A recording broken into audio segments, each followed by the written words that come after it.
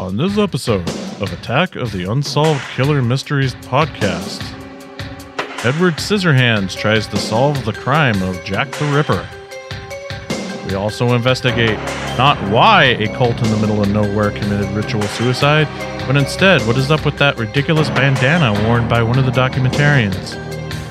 And last, we'll uncover a cannibal and a necrophile who wears women's skin, who has better fashion sense than most of the people in the 70s. All that and more on this episode of Attack, the Unsolved Killer Mysteries podcast. Mysteries. Attention planet Earth and beyond. Stay tuned for Attack of the Killer podcast. Attack of the Killer podcast. Attack of the Killer podcast. Attack of the Killer podcast. Time for the show. Yay. Hello, one and all, to another episode of Attack of the Killer podcast. I am your host, Insane Mike. No, I am not Robert Stack. I had you convinced, didn't I? Whoa. This is episode 226 that we are calling True Crime Horror.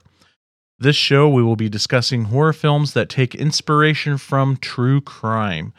I didn't want to do like biopics for this one. I mostly wanted to cover films that were kind of more inspired by or continued stories from different true events. So these are clearly works of fiction and do not try to go into the actual historic facts. If this is your first time listening to our show, let me tell you what Attack of the Killer podcast is all about. We are a horror movie podcast where a group of friends get together. We talk about horror movies within a specific topic. We talk openly and freely as if we're just all hanging out. So there's probably going to be spoilers. Just saying. If you like the show and you want even more Attack of the Killer podcast in your life, go to jointheattackers.com. At jointheattackers.com, you can become an official attacker. I bet you're asking yourself, what does it mean to become an official attacker? Well, what it means to become an official attacker is you become a supporter of the show, and you can get all kinds of perks and goodies by becoming a supporter of the show. You can get an official membership card and certificate. You can also get one of Mikey's monsters, which is a drawing I do of you as a monster of my choice.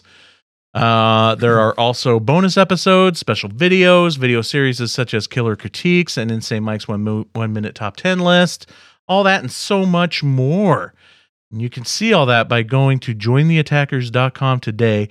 Pick from the various tiers to get the goodies that you want to get more killer podcast in your life. All the money goes back into making the show bigger and better for you. So it's just like you're giving yourself money. Thanks, you. So again, become an official attacker by going to jointheattackers.com. And now it's time to introduce you to the podcast crew. I warn you, most of these jokes are about serial killers, but don't worry, they will be properly executed. Yep. Here we go. They say one out of every group of friends has the potential to be a serial killer. That's why he threw Jeff off a cliff, just in case it was him. Tad, everybody! This might be the first time you've properly executed anything.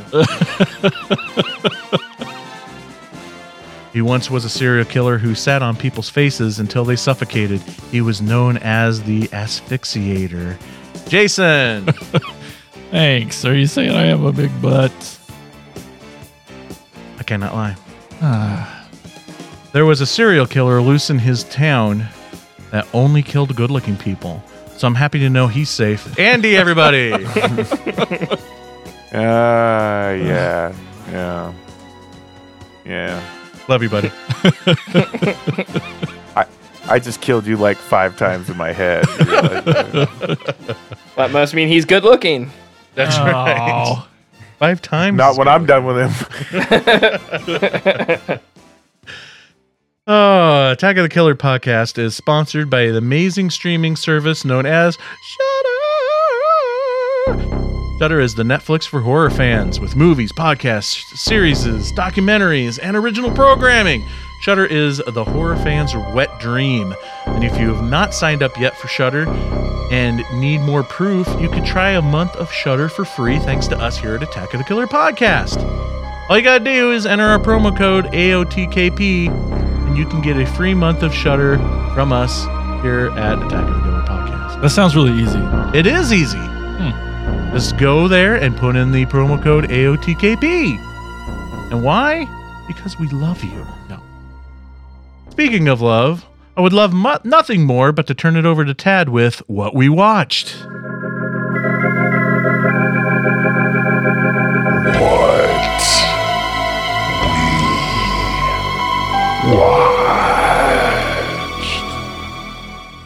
All right, we're here in the new year, and so we're going to be sort of going over what we've watched since we reviewed our 2020. So I'm going to kick it over to Andy. What have you watched? Well, I was able to watch a lot during Christmas break. Not necessarily horror, but I binged Cobra Kai season 3. You would. I did too. Loved it. Let's see. I also was able to catch Wonder Woman 84. I did too.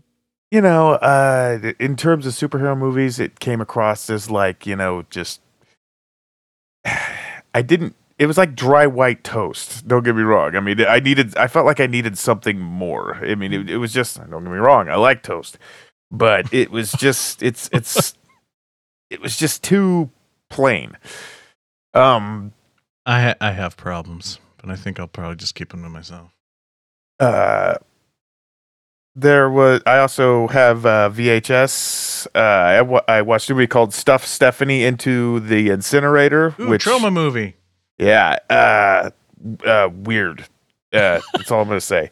With a title like that, hard to believe. I remember watching it back in the day. I think, isn't it like some like S&M couple doing like these weird sex fantasies or something? But they have like, but the whole thing is like just stuff like fuck with the viewer, I think. Yeah. I was just like, whatever. It fits on this episode because about, you know, true crime, and this is Andy and Danielle, so. The other one I had was Vinegar Syndrome. I watched a movie called Don't Panic about a Ouija board experimentation thing gone wrong.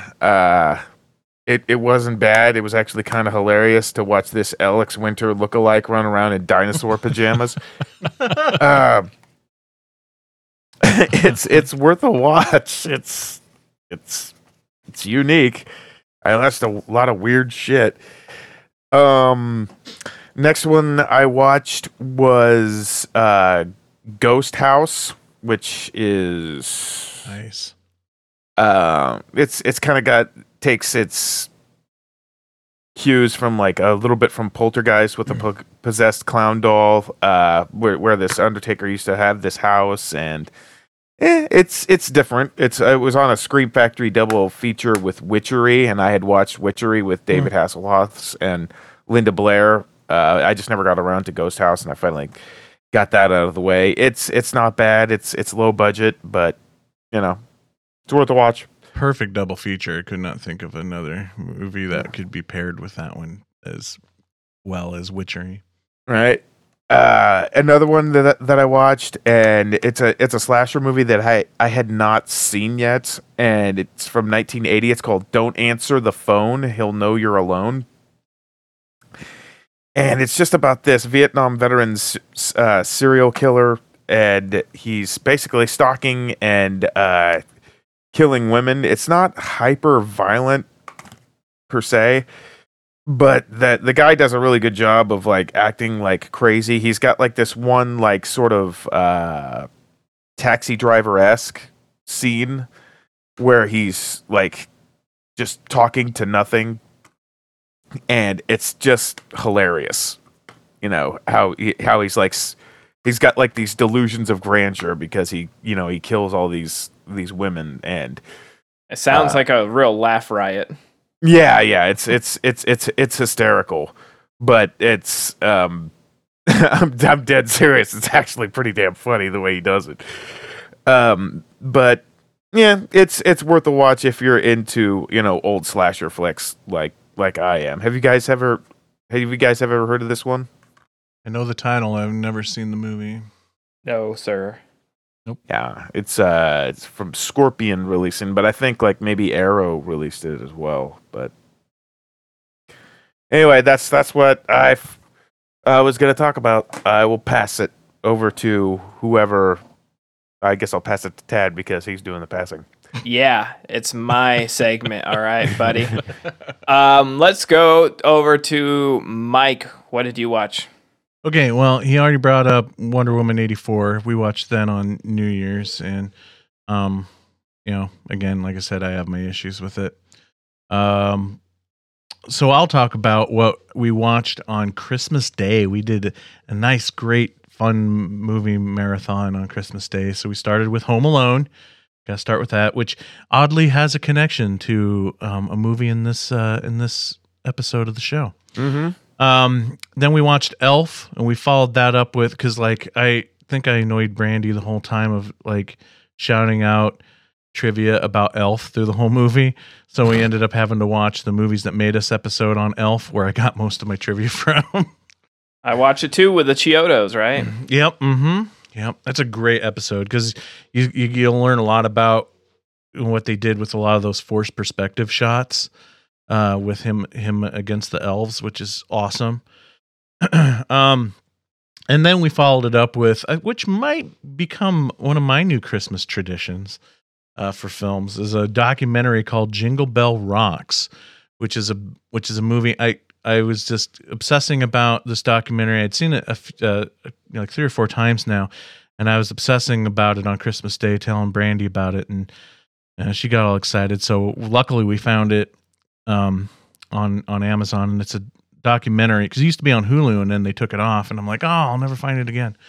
I found it on Amazon, and it's a documentary about people who collect Christmas music, like just obsessively collecting Christmas music, like going through every bin in some mom and pop record store, in boxes of LPs shoved underneath a table, and just digging through looking for just any and all Christmas music, but the more obscure and the weirder the better. And there's actually some really kick-ass music in the movie as well. It's it's like 2 or 3 different like music collectors and kind of following them around as they are trying to collect Christmas music. And the filmmaker is kind of the main focus of the documentary. It's just a cool documentary, especially if you're a person that likes to collect music, physical media music. And then we followed that up with Greasy Strangler, because I finally got her to watch Greasy Strangler. Perfect Christmas movie. Exactly. Well, it was a deal. Like, she would watch Greasy Strangler if we would rewatch again for the 100th time Microwave Massacre. So we followed Greasy Strangler up with Microwave Massacre, which was awesome. And that is very fitting to Christmas because John Vernon is the voice of Frosty the Snowman, the star of Microwave Massacre. Anyway, that's what I watched on Christmas. All right. I guess that leaves you, Jason. What have you watched? I don't know about you guys, but after the super crunch of the trying to fit in all them movies for 2020, there was a part of me that just about forgot to watch new stuff. Like, I don't know, that between that and all the football. But anyway, I definitely watched Wonder Woman 1984 on Christmas, and I think y'all are crazy. It's pretty great. I like it a lot. Kristen Wiig in anything is awesome, and thought she was great. It was good. Yeah. Yeah, but the other one I watched, I had a freaking super blast with. It is on HBO Max. The Bee Gees, How Can You Mend a Broken Heart? I've heard that's really good. Yeah, it was damn good. It was directed by Frank Marshall, and it's like an hour and 50 minutes of awesomeness. I mean, I could proudly say even before I freaking love the Bee Gees, and even more now than ever. So they're amazing, and I learned so much. I mean, it really is educational and definitely gives you all the feels. It is fantastic. Really great doc. That's what I watched. Someone ask me. Yo, Ted. I watched a whole lot of stuff. I'm going to blast through it. I don't even remember the last time we did what we watched, so I'm going to start with my holiday watches. I watched the Creepshow Holiday Special, which is a blast with Adam Pawley. I watched Happiest Season on Hulu, which is a Kristen Stewart and Aubrey Plaza, and it has just so many lovely actresses in it. It's a lesbian Christmas romance comedy, really, really good, really funny. I watched Sound of Metal, where you talked about it on a previous episode. It's I thought you had seen it. Had you seen it? The sound of, was that me? Someone had watched it. Maybe That's not. But the drummer that's losing that goes his hearing? deaf. Yeah. Okay. Yeah. That's on Prime, and holy shit, that's great. That will be up for several Oscars. It might be a little too close to home for you, Jason. Might scare the shit out of you if you haven't seen it. I haven't. But basically, this dude in like a hardcore band one day is setting up merch with his band, and he can't hear anymore. So he goes to the doctor, and he's also a recovering heroin addict. So he is struggling not to jump back on that, and it just sort of tells his journey of trying to regain his hearing and what his hearing means to him as a musician. And really, really great movie. Jumping to the next one is the opposite end of the spectrum, A Recipe for Seduction, starring Mario Lopez as the Colonel Sanders. Oh my God, that Lifetime movie? Yes, it's fantastic. The best 15-minute Lifetime movie you'll watch after you listen to this. That is insane. It's actually very tongue-in-cheek. It knows what it's doing. I would hope so. It's actually pretty well made, and I have mad love for like what Lifetime's doing, because those guys crank out like 100 movies a year, and they employ all these people, and from craft services to grips to everybody, and they keep a town in Canada alive for year round just because making these movies. So good for them. Watched a classic Silent Night, Deadly Night with my man Colby Key from the Gore Score, and he jumped on my podcast and we talked about it. I visited the Black Christmas new Blumhouse 2019 version for the first time. Interesting. I did not really enjoy the supernatural element, but otherwise I enjoyed the performances and thought it was a interesting twist on that story. I watched a Muppet Family Christmas, my favorite of the Muppet Christmas specials, because it's a crossover with Sesame Street and Fraggle Rock, and that is fucking awesome. Something I've watched. And you can watch it on YouTube with all of the original commercials from its original airing in 1987. So it's so cool to watch with the commercials. Then, of course, I watched the 2006 Black Christmas, another great, fantastic Christmas horror movie I love. I love all of them are good. I obviously loved the original the most, but I do enjoy the 2006 version. I watched the other Bob Clark, or is it Bob Clark? Yeah, A Christmas Story. Yep. From '83. I watched the Chiodo's new movie Alien Xmas on Netflix. That was a whole lot of fun. Really cool stop motion alien Christmas story from our friends that were behind Killer Clowns from Outer Space. Watch it just so that Netflix will make a new movie with them. Krampus, watch that one. Always a yearly tradition. Watch Home Alone again. Can't say enough. I am in love with that movie. I'll watch it every year until I'm dead. I watched National Lampoon's Christmas Vacation. I watched Pixar's new movie Soul. It did not make me cry like I thought it would, but it was still really, really good. A very deep story about a musician trying to find his meaning to life. And fantastic. I watched Amazon's new movie Uncle Frank, which I thought was really, really fantastic. It has Paul Bettany and Sophia Lillis. Sophia was the redhead from the new It movies.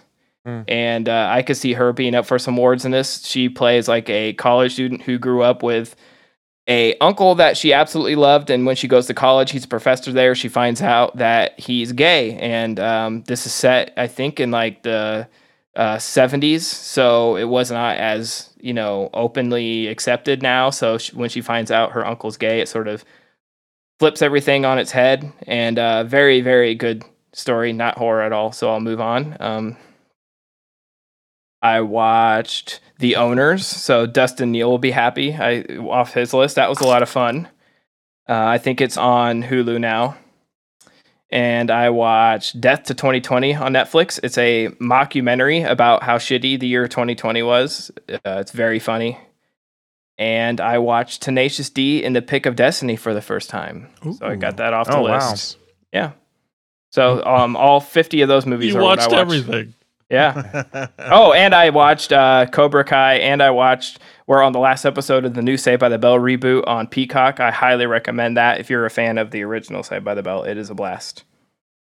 Nice. And I've been getting through the new season of Sabrina, almost done with that too. So I did a lot of sitting. Go to work? Yeah, wow. No, I didn't actually. I get 2 days off for Christmas, 2 days off for New Year, so I had 2 4-day weekends in a row. I also want to add that me and the wife watched Emmett Otter's Jug Band Christmas as well. It's a good one. Nice. Yep. Nice.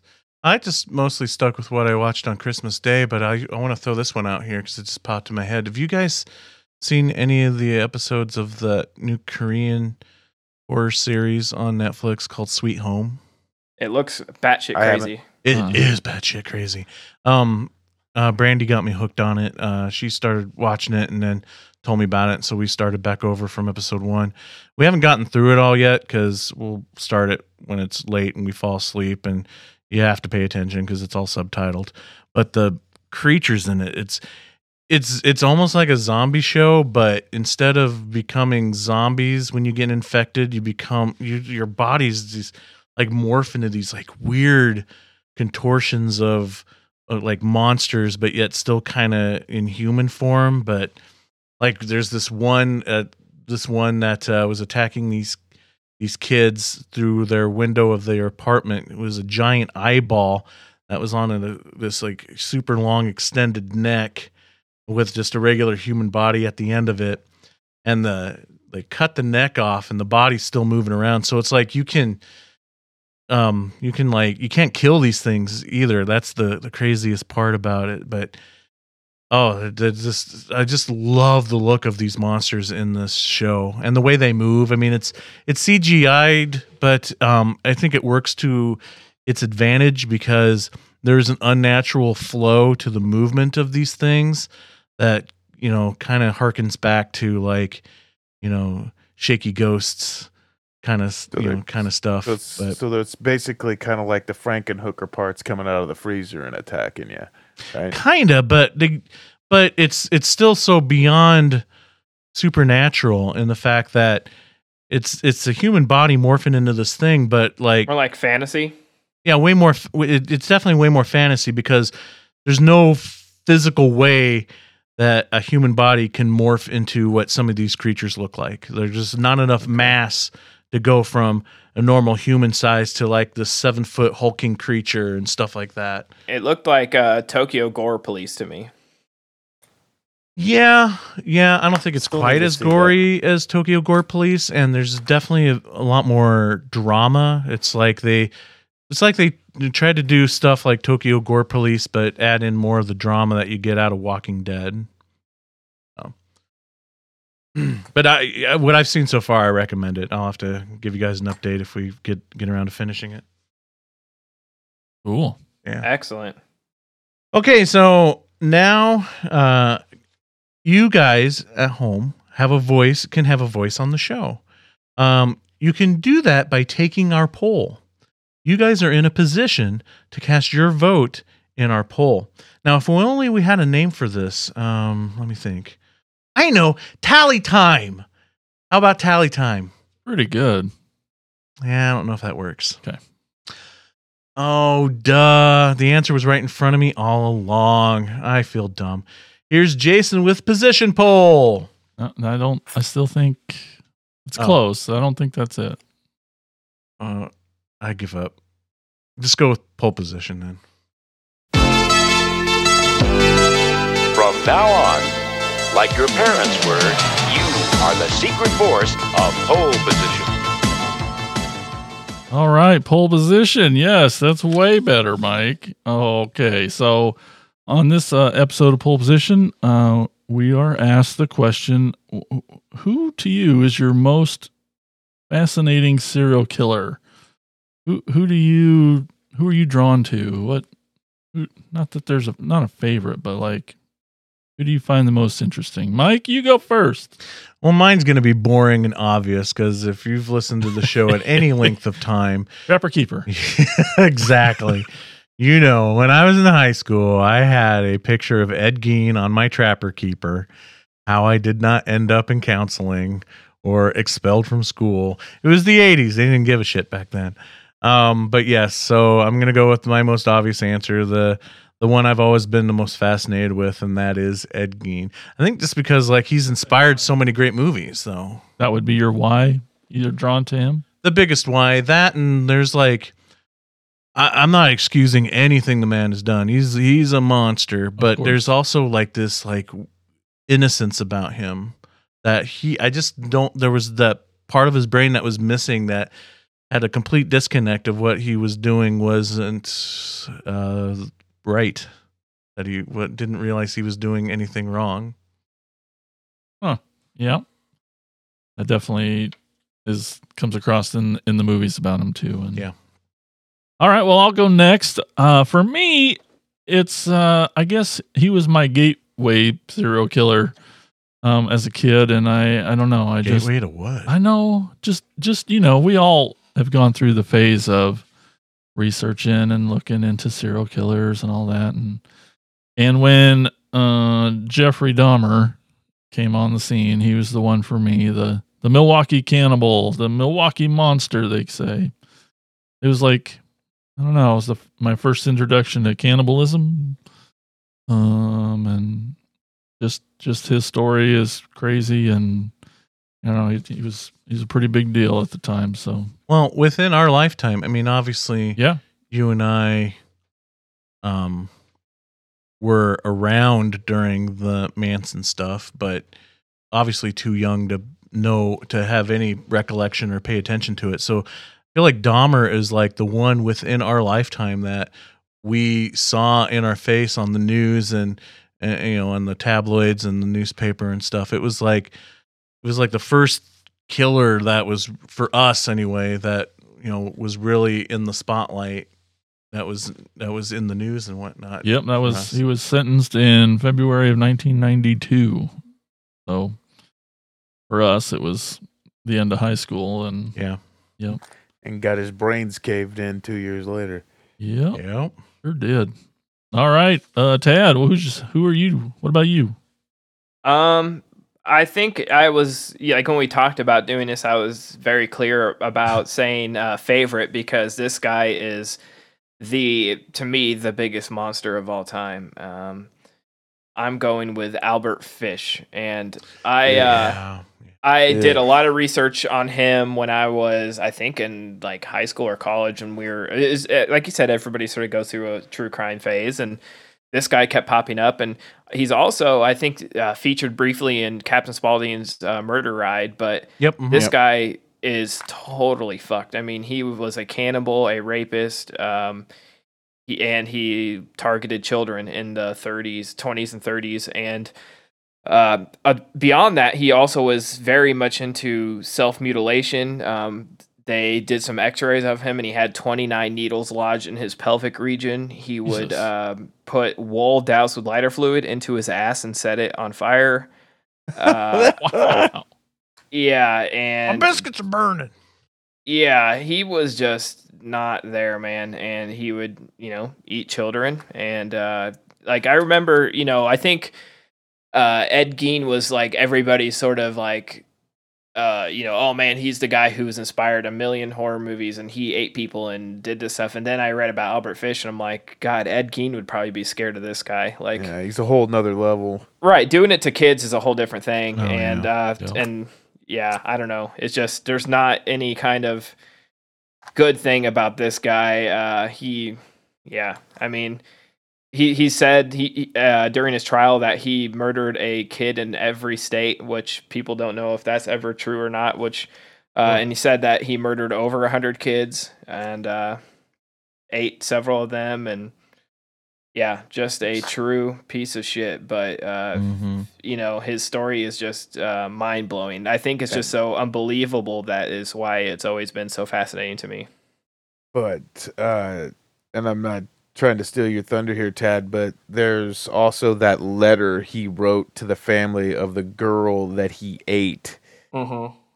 And it's so disgusting. It's so just reprehensible just to what he tells what he did to this little girl, and he just wrote it back to this family, and it's just it's fucking sick. Yeah, Grace It's Bud. disgusting. Yeah. All right, Andy, what about you? The one that I find very fascinating is John Wayne Gacy. Here you have like just a typical Midwestern kid. He was an effeminate boy, and his dad was an alcoholic, and his dad just, anything that he ever did was never good enough for his dad. His dad would just beat the piss out of him, and he was, I think he was probably obviously homosexual, growing up, but he didn't want to admit it because that would just be another failure to his father. And then he gets his head bumped on a swing. So I mean, you've got like a perfect, like, this psychological cocktail of brain trauma and this cycle of abuse and this self-loathing because he will not admit that he's a homosexual. And this led him to, like, I think that really led him to just spiral out of control. And a lot of people know, there's like 33, bodies of dead, essential rape victims in the crawl space of his house in Chicago. But another thing that I find very fascinating is he had this very big drive for he wanted acceptance, so because he was always, he ran restaurants and he was part of the JCs. He was very involved politically in the Democratic, Party. This is a serial killer who, he moonlighted at night by either kidnapping, young boys off the street by posing as a police officer, raping and killing them, burying them in his basement, and then during the day he'd be getting pictures taken with Rosalind Carter, the first lady, and then aside from that, he'd go out, kill at night, kill and rape at night, bury a body in his basement, and then the next day he'd be dressed up as a clown at a children's hospital entertaining, sick children. And another thing that I pointed out when I read this book, The Man Who Killed Boys, this character Pogo the Clown, that when they put the smile on, they paint the smile on the grease paint, it's supposed to have round edges, so as it's not too frighten, because it almost looks like teeth, if you don't, if you put them up to a point. He never had round edges around his mouth; they were always up to a point. So I mean, it's just like it reading that just made like the image, as if it wasn't creepy enough. Just reading that and seeing the actual pictures of Gacy in all the grease paint, and you just see like all these pointed edges on his smile, and just you see him waving. It's just like it's a very eerie feeling to look at him after reading that, because professional clowns say you got to have round edges. Every one of the pictures that was ever taken of him has a point to his mouth. Anyway, that's my 2 cents on Gacy. Did you see the biopic Gacy starring Chubby from the Teen Wolf movies? Yes, I've seen that one, and I also saw To Catch a Killer with Brian Dennehy, and it scared the living shit out of me when I was 10 years old. Yeah. All right. Well, that's pole position. You, like Mike said, can take part in the show and get your butts over to Twitter at AOTKP and vote for who you think picked the best one. Who's your not favorite, but who you interested in these crazy psychos? Yeah, that's pole position. Sweet. Man, after that discussion, I'm like, and I was second guessing this topic, starting the new year off with this dark topic. And now I'm really second guessing it. But we sally forth.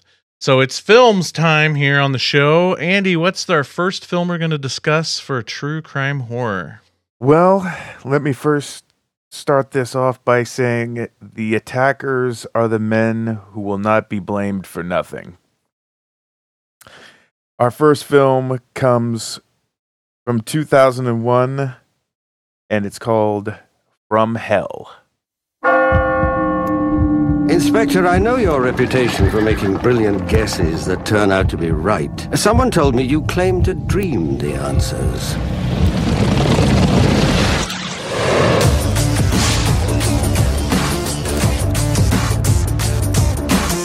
Sometime this evening, a bagtail was murdered in George Yard.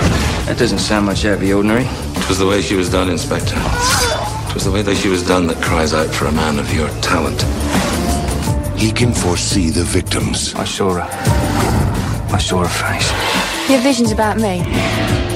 Most definitely. You know, they used to burn men like you alive.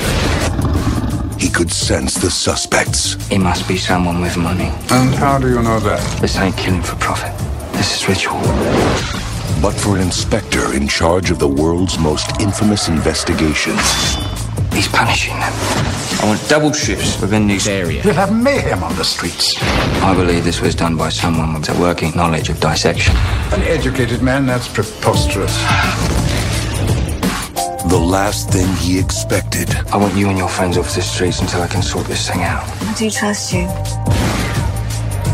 Was to get close to someone who would be next. Jack the Ripper's not finished.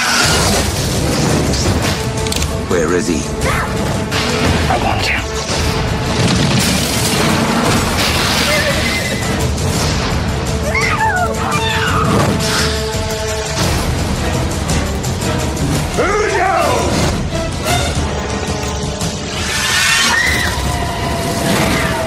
One day, men will look back and say that I gave birth to the 20th century. You're not going to see the 20th century.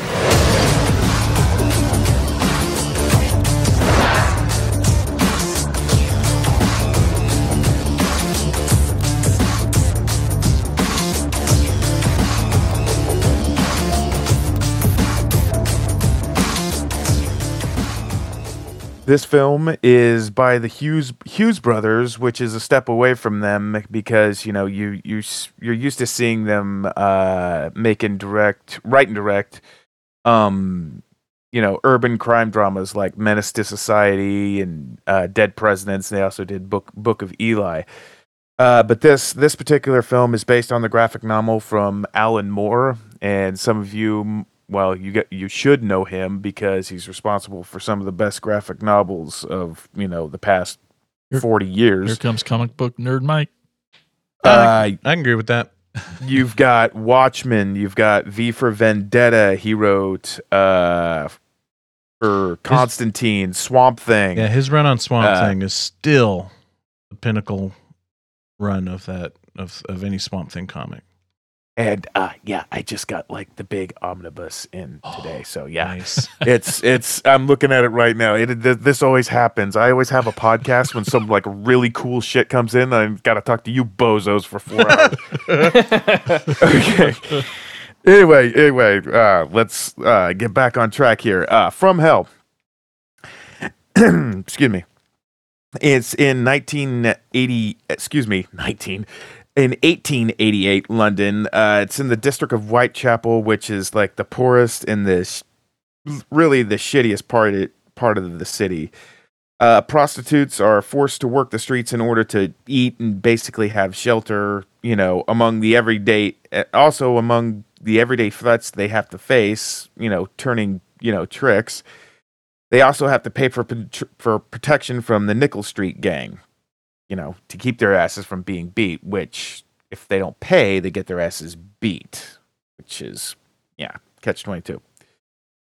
To add to their problems, a prostitute named Anne is kidnapped, and they are linked to a conspiracy that goes all the way to the royal family. After the kidnapping, prostitutes begin to be systematically slaughtered and mutilated in brutal fashion. Inspector Frederick Aberline, played by Johnny Depp, is assigned to the case. His partner, Peter Godley, played by Robbie Coltrane, does his best to assist Aberline and keep him off the opium as bodies begin to pile up. The premise of this story is that Prince Albert of the royal family has had a child with the gal that has been kidnapped, and he's also contracted syphilis from her, and he's basically slowly losing his mind. The problem is we don't see this happen during the film. We just basically see him getting laid, and then they cart him away. The atmosphere of this film is really good, but according to history, I've got some problems. I do. It's first of all, Heather Graham was miscast. I mean, I like her in other stuff, but she was not supposed to be in this movie. Well, first of all, I don't buy her as Irish. Exactly. That hair look was like so unnaturally red. Well, it looked too damn good. She's a prostitute who has to live on the street. She's too clean. She's too, it's just like they were selling us eye candy in a situation where there's not supposed to be eye candy, okay? Yeah, you got a point, because like all the other prostitutes in this movie are rather homely looking. Yes, except for her. Yes, exactly. I mean, she's top of the line. What would she would be like a blue chip, as DiCaprio would say in The Wolf of Wall Street, compared to the NASDAQs. But another thing, this theory of this surgeon who's part of the Freemasons he's a Freemason surgeon that's killing. He's basically Jack the Ripper, and he's responsible for the Whitechapel murders. And the royal family sanctioned all these murders to cover up Prince Albert's mistake. So, this child, that's not born of royal ilk or whatever, they need to cover this up. And so they hire the Freemasons and this psycho doctor to kill all these prostitutes. But I really have a problem with this because, you've already had your goons round up one prostitute and made her disappear. Why not just keep doing that? Okay, why would you ask a 70-something physician who just had a stroke to go carry out murders? I don't get that plot, like, at all. They said that this theory was first suggested I did a little research, bear with me. This theory was first suggested in a 1976 novel, Jack the Ripper, The Final Solution, by a guy named Stephen Knight. And he was also assisted by an English painter by the name of Walter Sickert. But in the information that he got this from was a guy named Joseph Gorman, who claimed to be Sickert's illegitimate son. Later on, Gorman came forth and said, yeah, that's all bullshit. I made it up. Patricia Cornwell also wrote a book called Jack the Ripper, Case Closed, and she believes that Sickert was responsible for for the murders, but people aren't convinced of that either. Yeah, it's just the whole William Gull, which was the Always the Roy- Freemasons. the Freemason surgeon, the royal surgeon, played by Ian Holm, who played wasn't he Bilbo in Lord of the Rings? Yep. Yeah. Yeah, I just don't buy that. It's also said the beginning quote. It was like never said that the quote in the beginning of the movie. It's from the Alan Moore novel. I mean, yeah, it works for the novel, but he, when you put it up there just as a quote, like Jack the Ripper said it, people are going to think that he actually said that shit. But he never wrote that in any of the letters. He said that men will look back and say that I gave birth to the 20th century. Yeah, never said that. It was in the novel, but he never said that in like any of the letters that he wrote to the police. Because this isn't a documentary. Well, this is just a fantasized version, and that's why it's okay, right? Okay, I will just. I'm sorry. I've read a lot of books on this. Is just what I'm saying. So I mean, I was glad I was chosen for this. The Ripper is kind of like the OG of writing letters to the press too. I mean, Zodiac just made it look cooler. From Hell, our title is actually from the letter he sent to George Lusk, who was leader of a vigilante committee, and it was authenticated because he said he would cut out the kidney from one of his victims, and with that letter came part of a kidney. The original canonical 5 of these prostitutes that were killed was, the first one was Marianne Nichols, the second was Annie Chapman, the second one, the third and fourth one, which took place on the same night, 15 minutes away from each other, which is why they believe he had an accomplice, was Elizabeth Stride, also known as Long Liz, and Catherine Eddowes. The last one, Mary Jane Kelly, who was actually murdered, not Heather Graham's character who snuck off to Ireland with the illegitimate kid. Mary Jane Kelly literally looked like she jumped on a grenade. That's how bad she was just mutilated in this room. It was just horrific. Also, Aberline was middle-aged and balding. He was not an alcoholic or a druggie in real life. He did not see visions. And Alan Moore has gone on quote and saying, yeah, he didn't dress like a dandy, and if he had a haircut like that, basically the London police probably would have kicked the shit out of him. Anyway, I'm foaming at the mouth here. You guys go ahead. Well, real quick, did you ever read Alan Moore's book? I haven't had a chance, but I did not read The Final Solution either, but I did read Patricia Cornwell's book, Case Closed, and her assumption was that the paper used on the authenticated letters from the Ripper to the police and the press matched like the fibers from Sickert's personal collection. And he also did paintings that were eerily reminiscent of Ripper crime scenes. And he had like literally no way of being able to see these crime scenes. So, and yes, I would love to read Alan Moore's. I was just curious. I've never read it either, but I've just always been under the assumption of like, this is, because From Hell at the end of the day is a comic book. So graphic novel. Okay. Calm down.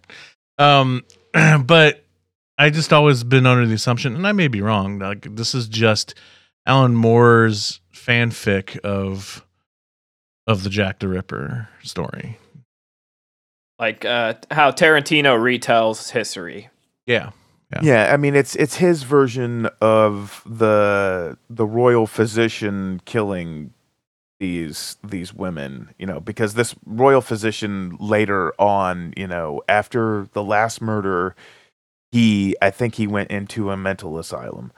He eventually, he went away. So It's from The Final Solution and the 1988 Ripper miniseries with Michael Caine. They basically follow the same storyline. It was a very popular theory until, of course, Gorman came out and said, "Yeah, I made all that shit up." I figured when he asked you if you had read the novel yet, you were going to say, well, no, I got a really awesome copy of it. I'm looking right at it. And I had to record this podcast, so I can't read it. No. Yeah, I have other books that they're upstairs in my library, but I can't. I don't know who. I can't fire them off the top of my head, but I know I've read the Patricia Cornwell book, and yeah, there were many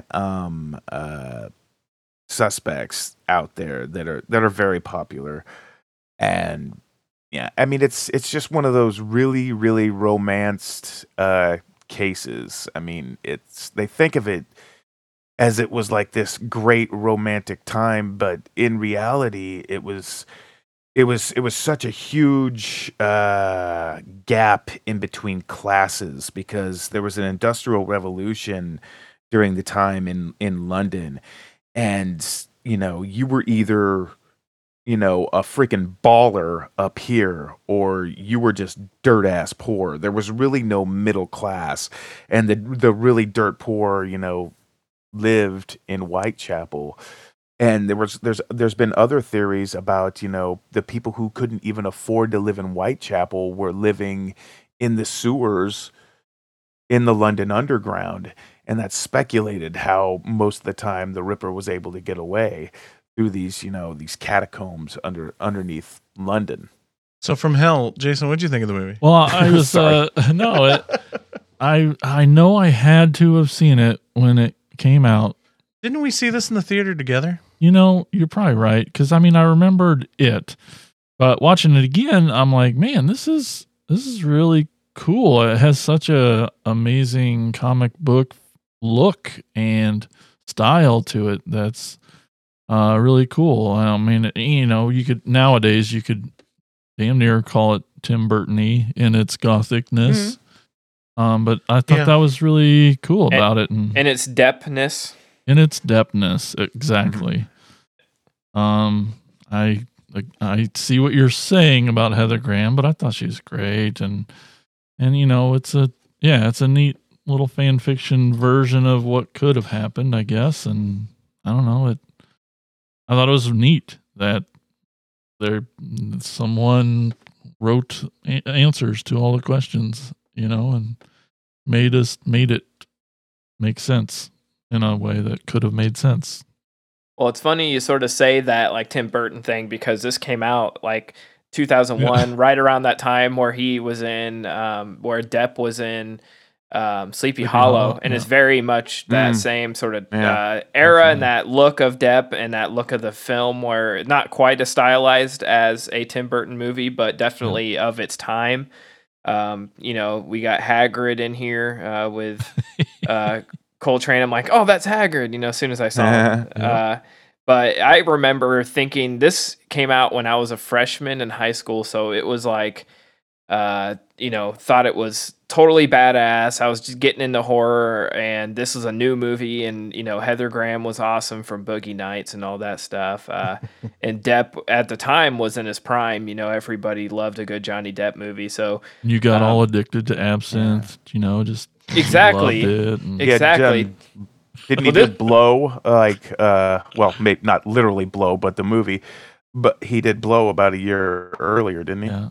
Yeah, I just remember, I actually have a physical copy of this from when our Blockbuster closed down, if that says anything, a DVD copy. But I remember this was like one of the earlier true crimes style movies I saw. And of course, obviously, Jack the Ripper, everybody who ever got into true crime has read about that, because there's very few super famous murderers that got away with it, that they never caught, and that's what makes them so fascinating. So having a cool story about that, stylized with actors and stuff, like this was right up my alley at the time. It's a little aged now, but I still enjoyed it, and I still yeah. appreciate the time period and because these movies usually bore the hell out of me. I usually hate Victorian era. I think Mike would agree with that. Movies. Me too. I usually just fucking hate them. I'll be honest. And Mike too. this is a rare Me too. exception. Yeah, it's a rare exception that keeps me interested. So it has bonus points for that. They really knocked it out of the park with the atmosphere and just the. Well, some shots the look right settings off the and- comic book page. It's beautiful. It's well shot and it just looks really good. But Mike, Well, I was gonna say, like, I'm on the same page as Tad with that stuff. I even said that to Brandy last night when we were watching this. Like, I don't normally like period films, Victorian age and whatnot. if you want to punish Mike, let's go watch Bram Stoker's Dracula. So, oh man, oh. Anne of Green Gables. Sorry. Yeah, because they're pretty boring.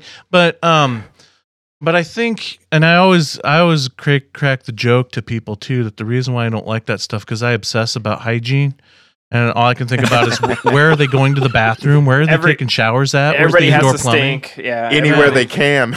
Exactly right. So bad. But I think but I realized, I think last night especially, I realized it's more than that. I mean, I'll keep saying that joke, but Right. but it's more than that. I think I have such a disconnect. Like if I watch a movie from like, that takes place in the 50s. I mean, yes, I wasn't alive in the 50s, but it's still a society that I can kind of sort of relate to, as far as technology and what was going on at the times. But that's just too far back for me. It's so disconnected from what I know that it's hard for me. That's what makes it hard for me to watch. Is I'm just so disconnected from all the characters, and then especially add on accents to that. I'm done. But this film, yes, I mean I saved it for last out of the 3 films because of those reasons. But it's like what you guys were saying. It's visually captivating. I definitely got into the story because the whole Jack the Ripper true crime thing, and I love alternate takes on historical events and whatnot, and especially with this being an unsolved crime, kind of get you thinking on different theories and whatnot. But the cast is great. I mean, I still love Johnny Depp. I don't care how much people think he's played out. I will still watch him in anything. Mike does not care how many women he beats. Let it be clear, he loves Johnny Depp. Well, I care about He that. doesn't care if he is Jack the Ripper. But this movie's also freaking gruesome. It's got some great effects, and that obviously will keep me interested. That one freaking neck slice. Oh fuck! Where they just pull her head back, and you're like, it's not one of those where like the effect is right there. They fake a slice, and she leans back, and then blood spurts out with a perfectly gaping wound. No. You see the flesh rip apart as her head goes back, and it's disgusting. It's freaking awesome. Yeah. So the fact that they did not hold back from the gore aspect from this too is awesome. So I like this movie. Is it going to be one that I will watch it again anytime soon? No, because I haven't watched it obviously since I saw it in the theater. This is the first time seeing it since then. 20 years ago almost. Yeah, I know, right? So, but still, it's a great film. Great film, well directed. There's just little things that I was digging on. Like there's that one weird transition shot where it's close up on grapes, but you're seeing blood flow through it, and they're beating like hearts. I thought that was really cool. It was a really cool imagery. So a lot of cool stuff like that, and just how dark, for especially this being like a Hollywood film, right? This being so dark and disgusting and gross, and really, I feel like it captures a lot of the what it was actually like during that era. You can also tell how far crime scene investigation has come because there was like a time lapse with that first murder.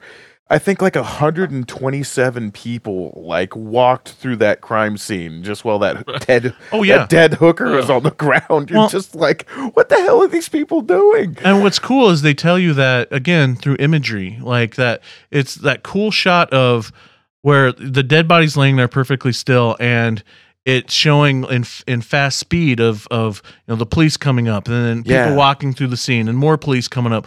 God knows, hours and hours of people walking back and forth Yeah. before the head investigator shows up to. just contaminating the living shit out Exactly. I totally picked up on that the second they did that shot, and of it was a great way of You ever saying notice?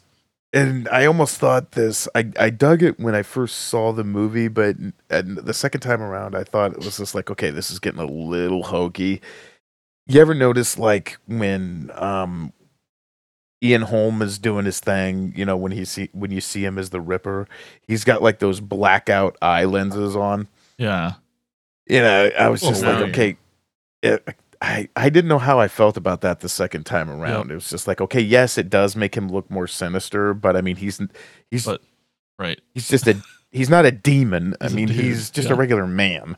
it's There's one episode, there's one not episode, but there's one part in the movie where he's talking to Johnny Depp, and Depp is on to him, and it's so blatant. He closes his eyes as like kind of like a sigh, and then he opens them again, and they're like just his eyeballs are just like jet black, and I'm just like, oh god, that's what the ring will do to you. me wants it.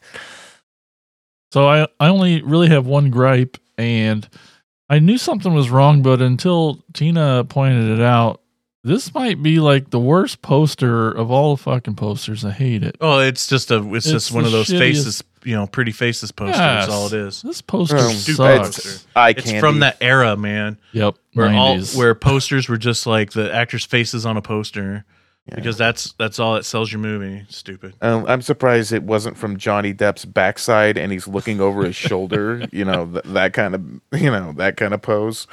Yep. That's the Avengers poster. Scarlett Abagnale is on the case. Luckily, they avoided that sort of habit of that time of like inserting like new metal music into old movies. Oh yeah, thank God. Yeah. So Oh they no, we kept- got that at the end credits. A Marilyn Yeah, Manson song. Yeah, we did, but they avoided it during the movie, so that's okay. Yes, yeah. That's my one of my biggest pet peeves is when they put like a rap song in like a Victorian or whatever movie. Something that doesn't like, match in any way. Exactly. Right. Tarantino Here's- did that in Django, and I'm just like, what the fuck am I watching? Okay, cool. Oh, do you have something else? No, it's great. That's pretty good. Sweet. Okay, Tad, what's our next movie we're going to discuss?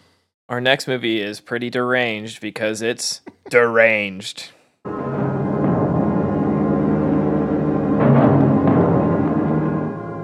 This is where the worst begins. This is where we must stop. For beyond is the work of madness. Death! The nightmare of insane murder and lingering death. Deranged. For Mary, it was only the beginning. For Christine, it was already too late. For Dolly, the worst was yet to come. And only Mrs. Cobb knew what he would do next. I really love you, Mary.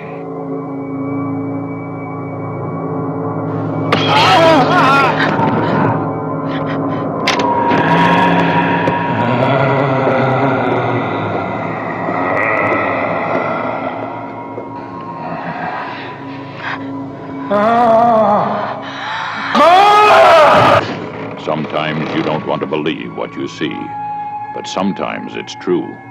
The story of a trail of butchery so brutal that newspapers refuse to print its horrifying details. When the horror becomes unbearable, it is too late to scream.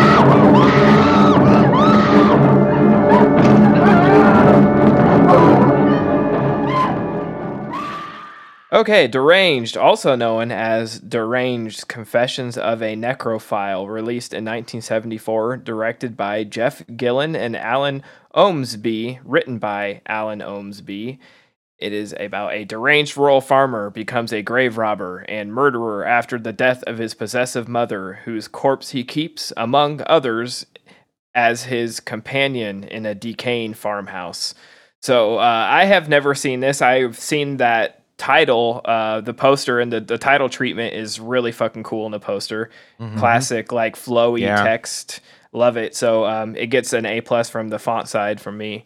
But yeah, this one is definitely, I would say, as far as what I know about Ed Gein, it definitely felt the most influence, more so than like the biggies like Psycho and Texas Chainsaw, where people are automatically think of Ed Gein. This one is more on the nose, I would say. An older farmer guy who is in love with his mom and possessive, and when she passes, he digs her up and keeps the corpse, and then he continues doing that and collecting these people. And there's a part where he brings a waitress from the bar, a bartender, home with him, and she sees the corpses and freaks out, obviously.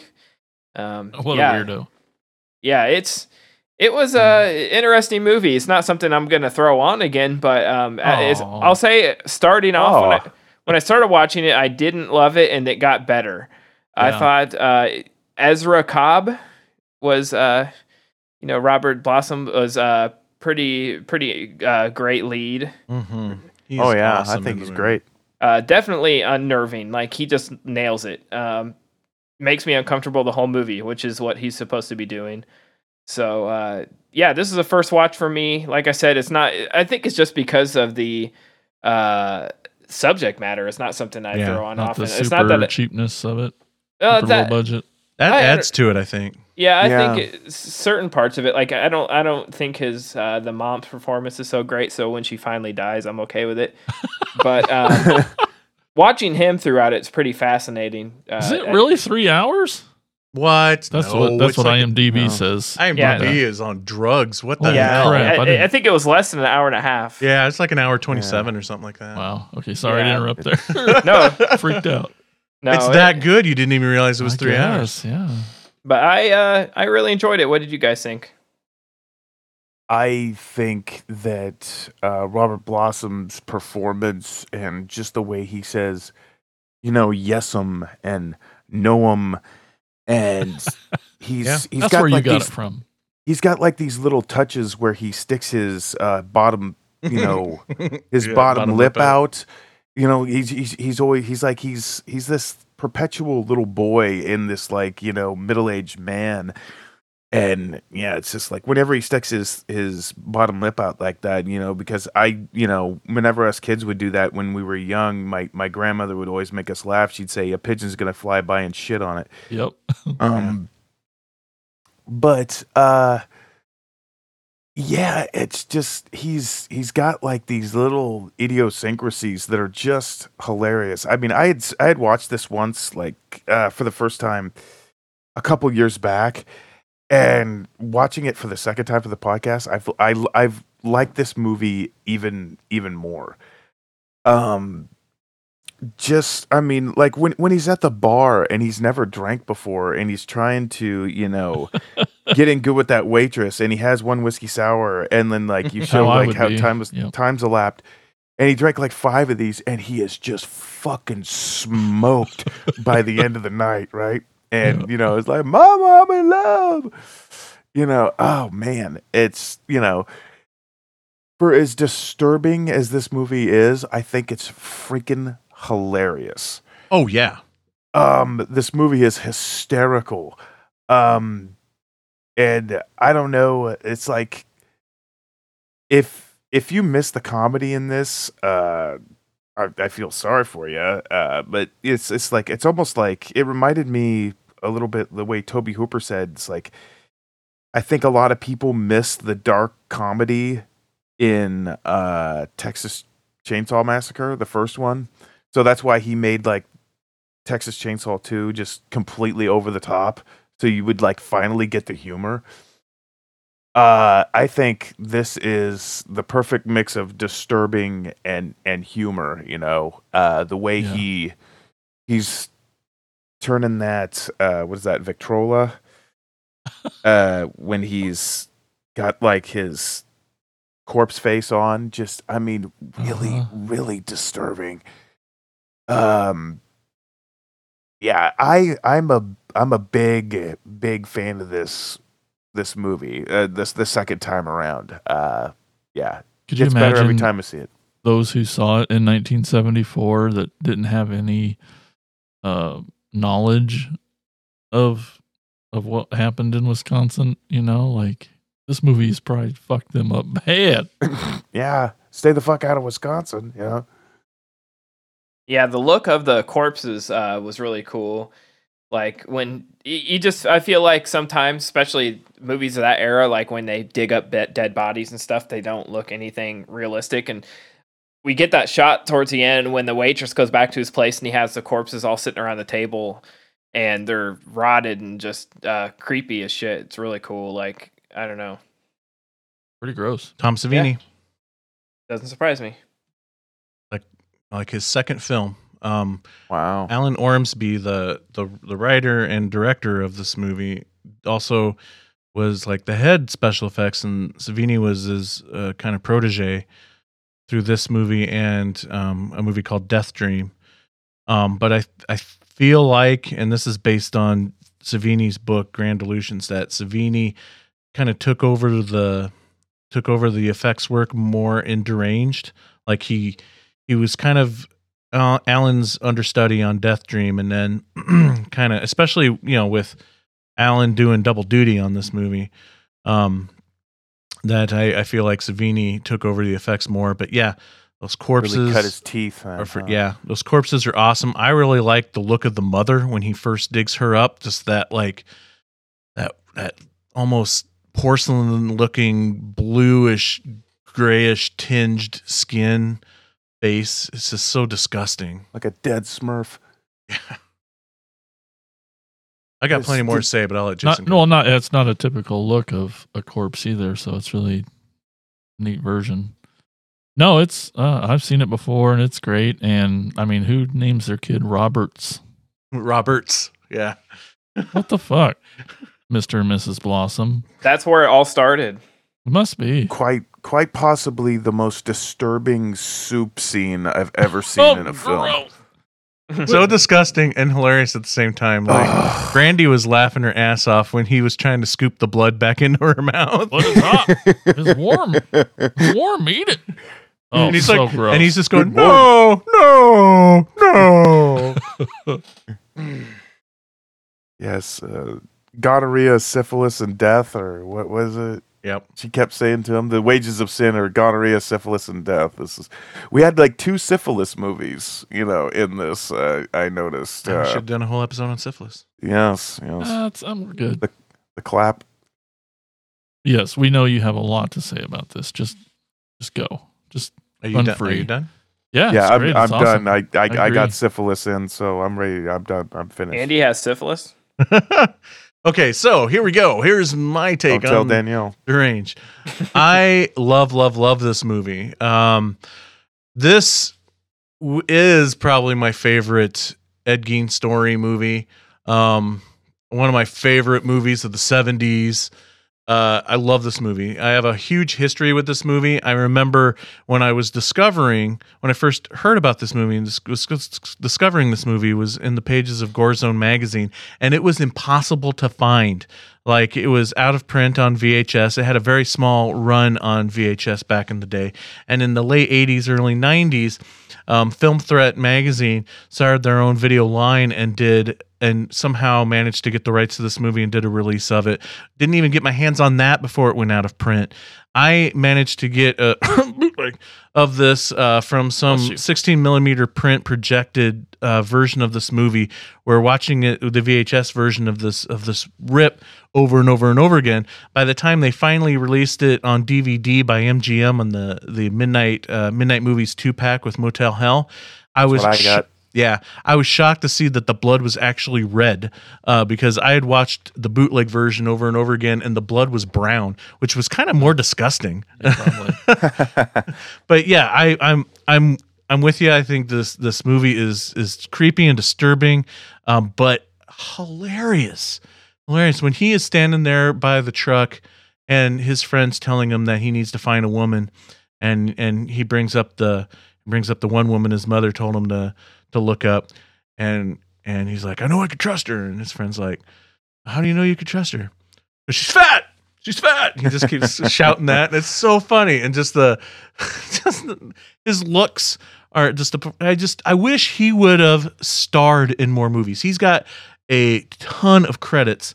And because of this movie, I am a Robert Blossom fan that I want to find more of his stuff. I mean, he was in Close Encounters of the Third Kind. He was in Christine, Home Alone.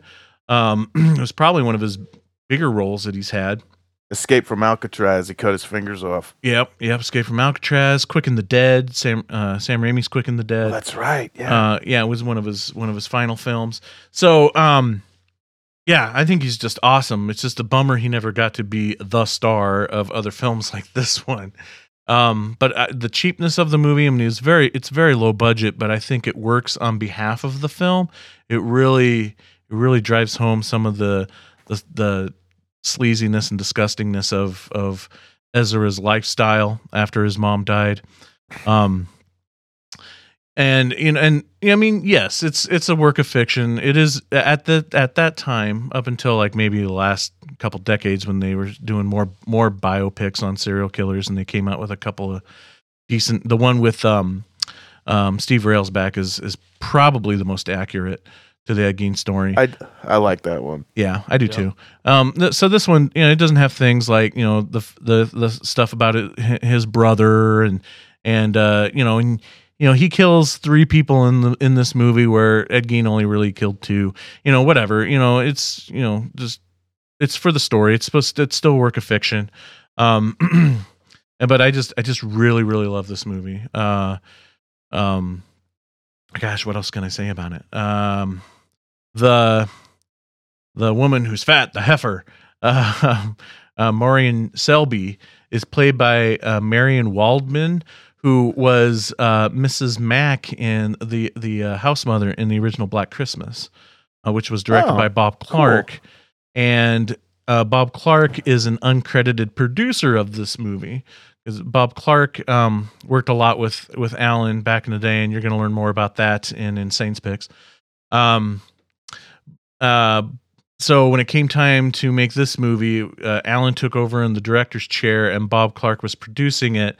But when Bob Clark saw like how disturbing the content of the movie is and how much comedy they still try to inject into it, he's like, "Yeah, I'll produce it, but I don't want my name on it." So, I love the score. I love just the whole organ music through the entire thing.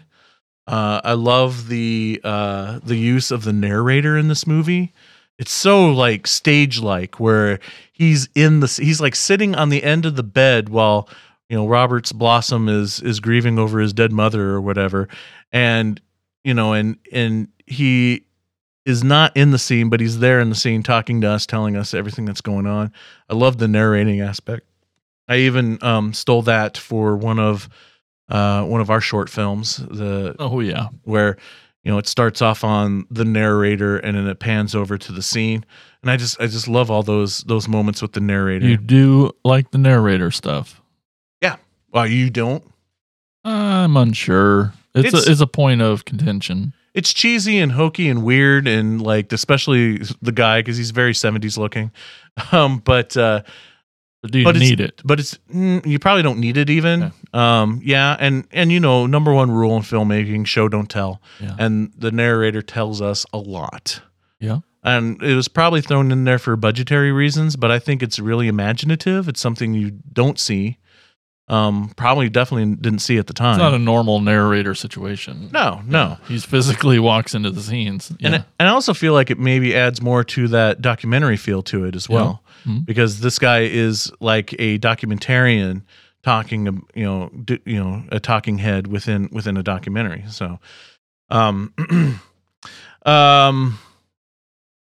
Brandy also thought it was really funny in the dinner scene where he was using a human skull to hold the muffins. Yeah. And also on the wall, just a random arm nailed to the wall. But then again, that was also, Ed Wood. He would, if you could say anything about Ed Gein. Oh my God. It's close. If you could say anything about Ed Gein, he was not wasteful. he repurposed everything. So, yeah, but if you could find this movie, 2 thumbs up. It's on Prime, so I would highly recommend checking it out. I've got to get the Blu-ray of it though. I still desperately need the Blu-ray. Why do you need this in 1080p when it was obviously filmed with someone's video camera? 6 or 7p. I'll tell you what, I didn't think I needed anything better than that bootleg, but then as soon as I saw that the blood was red, I'm like, oh, okay. You definitely got that like Dawn of the Dead, Savini, crayon red, yeah. Mm-hmm. Especially in the butcher scene when the blood is hitting the ground. Oh, it's just that it took Savini a while to realize that stage blood does not film blood red like other fake blood. And there's going down that girl he's gutting. Yeah, very disturbing shot. Him gutting that girl, and then when the family and the police show up and find the girl hanging in there, just hanging out. Yeah, hanging out of her. Oh. Okay, so that's Deranged. Jason, what's our last film we're going to talk about? The last film we're going to talk about today is from 2013. It is The Sacrament. You guys ready? Watch it. We've been to some of the most chaotic, war-torn places in the world, but never for something as bizarre as this. Here we are. Welcome to Eden Parish. You guys built all this? Father had a vision, and we built heaven here on earth. Who is Father? He's the guy that started all of this. Can we speak with him at some point? He agreed to sit for an interview tonight at the gathering.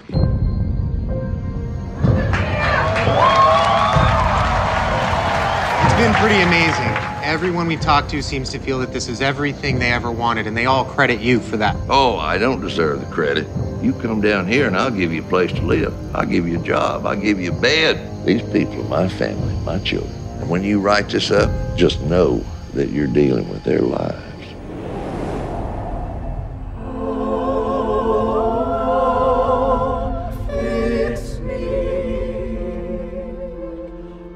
Aren't those the guides? What are they doing with guns? You don't know what's really going on here. This place is not what it seems. Hey, what's happening? These people want to leave. They have their suitcases packed. I have no idea what to do. Sam, do not get involved in this! Please take my daughter. What? We can't let them go back to New York. No, this is the last sacrament. Hey! Hey! How many more people can fit in this thing? No!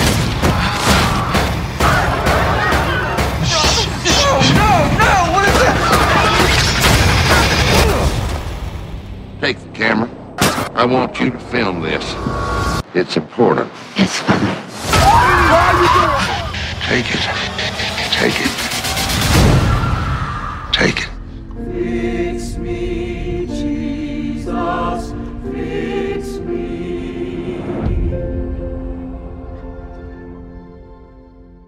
Found footage reveals the events surrounding an investigative team's visit to a remote commune led by a dangerous fanatic who maintains an iron grip on his followers. Directed by Ty West. We're all fans of Ty West. Mm-hmm. Screenplay, Ty West and Eli Roth. We're fans of those guys and everyone in the movie. That's right. Yeah, it's a found footage movie. And it's fucked. I love it. I was very entertained. I dig this film. Is this anybody's first time watch? It is mine. I've been wanting to get around to it, and I'm glad I was actually forced to now. I was always on my radar because it's I know what it's based on, and really really unnerving shit. Oh yeah, I love this movie. I think we watched it for a year-ender back when it came out, back in 2013, and that's the last time I've seen it. Yep. So I was really excited at the idea of getting to rewatch it again, and I still really love it. It's an interesting combination, though, right? You got Ty West as the director, written by Ty West and Eli Roth, produced by Eli Roth. You couldn't get more opposite ends of the filmmaking spectrum than those two. You know, Mr. Subtle Mr. Mr. Subtle filmmaker Ty West versus throw everything right in your face, Eli Roth. Yeah. Maybe they helped But it worked counterbalance each other. Yeah, it worked well. It worked well. Yeah, just I just hate this movie. Makes me feel like an AJ Boehm fanboy. No, anyone else? You should Just be. me. Nothing He wrong was with that. great. Yeah, he's Yeah, great. he's All of great. them are. Joe all Swanberg's great. Yeah, everybody's convincing in the Real. the found footage, and I am very split on found footage, but making it like a Vice documentary was just so perfect Oh, for yeah. the time period. Like that was right when Vice Yeah. was becoming a big thing and Mhm. made it. I'm surprised sort of how they could use a real Right. like news source. Yeah, like Vice. that's Yeah, that was weird. that was wow. Can I ask you guys a question? And maybe because it's the Vice thing, it didn't me, but I'm just posing the question. Does the fact that this movie is scored take you out of the found footage reality of it? Because you No. normally don't get that with found footage movies. I'm an idiot, so like I never once thought about it until now. So Okay. Not until you mentioned it. It never really. I guess it didn't really take me out of it because, And that's a good thing, right? Well, Because yeah. you're not really supposed to notice Yeah. that stuff. and we're watching a Vice documentary, technically, not so it would be finished and produced, right? That's what I was thinking. That maybe that was why they went with the score. And again, I thought the score was great. Even it's just you just don't normally see something. You don't normally get a found footage movie with a score. I think maybe, and the other half is that the quality of the camera work was better than shaky cam shit. Yeah, like it was Yeah. definitely not a Like a steady shaky cam. cam movie. So It is where it needed to felt be. more cinematic. Yeah. So I think because Which Vice is known for is their like cinematic storytelling through yeah. news production. Like they're known for their high end. They can make like the dumbest news story look pretty. Is sort of what they get Yeah. mocked for now. I think that helped. I was more really impressed by the performances of the sister did a really good job, but the father. Oh Gene yeah. Jones. Gene Which Jones. how weird is that? The guy's name is Gene Jones. Jones, yeah. Yeah, He yeah, was and we're so talking. And we're good. Mm-hmm. Oh yeah, it's just the way that he delivered lines, the way he kind of moved his lips. It was everything that he was saying was very deliberate and very trying to make you calm. It's just because it's just like he And Because in basically control. what- He was Yes. always in control during Yes. all of his speeches. Like yeah, he controlled that. He controlled that group. He controlled the conversation. He controlled. Yes. He controlled the interview. He will twist the narrative into what he wants it to be, which is what a good con man will do. Right. Sort of made me think of some politicians that we Yeah, deal with exactly. right now, but not I quite knew as it was coming. yeah, but definitely It's in a that mental. It's very mental mind fuck sleight of hand, and it's what makes it even more sleazy. It's just these people. These people are easy prey because they're very desperate and they're very naive and and they're helpless. looking for answers. They're looking for Right. answers, they feel like there's no way out of like addiction or just depression. And here's this guy who's got this gift of gab, and he's using, religion as a platform, which he's already kind of got like sort of one, his foot in the door, so to speak, with that angle. And then he just twists it to his narrative to apparently sleep with this sister that they're trying to find. And it's just, man, what a piece of dog shit. And then just watching the cyanide scene, I mean, it's just like, I know that people, this is where the phrase drinking the Kool-Aid comes from. Yep. Just watch the one that bothered me the most. I mean, and I won't say everything, but the one that bothered me the most was the syringe filled with the cyanide Kool-Aid, and they're giving it to the baby. Mm-hmm. Yeah. Oh yeah, for sure. Ugh. Like, I mean, it just like tears your guts out, man. Well, yeah, with a baby, because it's like literally helpless. It cannot even defend itself or has no chance, where everybody else at least is making, for the most part, is making a decision, even if it's a heavily influenced and, you know, being lied to, and a bad decision for the most part. A baby you think of as the most innocent, then cannot, you know, defend itself at all. So was it that one was the worst, or was it what happens to the little girl they were supposed to take with them? That one got to me. Ooh, yeah. Or maybe her just shooting up her brother, and he's flopping around in the chair. Oh, that, yeah. I was going to mention that one too. Mom and Dad love you. Come on, let's just go home. And just a one take shot, and it just hangs on them, and it feels like maybe there's a moment where she thinks she realizes what wrong thing she did, but she doesn't. And then just put, I'm watching that scene. I put myself things. I put myself in that place where it's like, oh my God, like the panic that he was going through, because he isn't dead yet, but he knows he's going to be dying from whatever she stuck in him. And there's no way out of that situation now for him. That was a super intense scene for me. This movie, it's got a lot of tough things to watch in it. And as I was watching, I was just like, I don't know what's tougher, watching this cinematically or watching this knowing that things just like this happened in Jonestown, Guinea. And it wasn't just like 75 to 100 people. We're talking over 900 people dead on the ground, women, children, all because of some crazed religious fanatic. Yeah, cults and religion are two things that scare the shit out of me, and I am not in any way, shape, or form religious. I'm very much an atheist, but this is exactly why I sort of am against organized religion. I'm not saying, and I want to make it clear too, that I'm not saying like all organized religion is a cult like this, but the power to use this for bad is just as scary as it is to use, and it's more scary that they can use it for bad than good. Because you see, like, some of these other guys that I won't mention names that have like huge mansions and their own private jets and shit, and they're convincing people, to give them money, and it's like, they're not quite killing people with Kool-Aid, but they're just as fucking evil. Maybe they got televised Kool-Aid.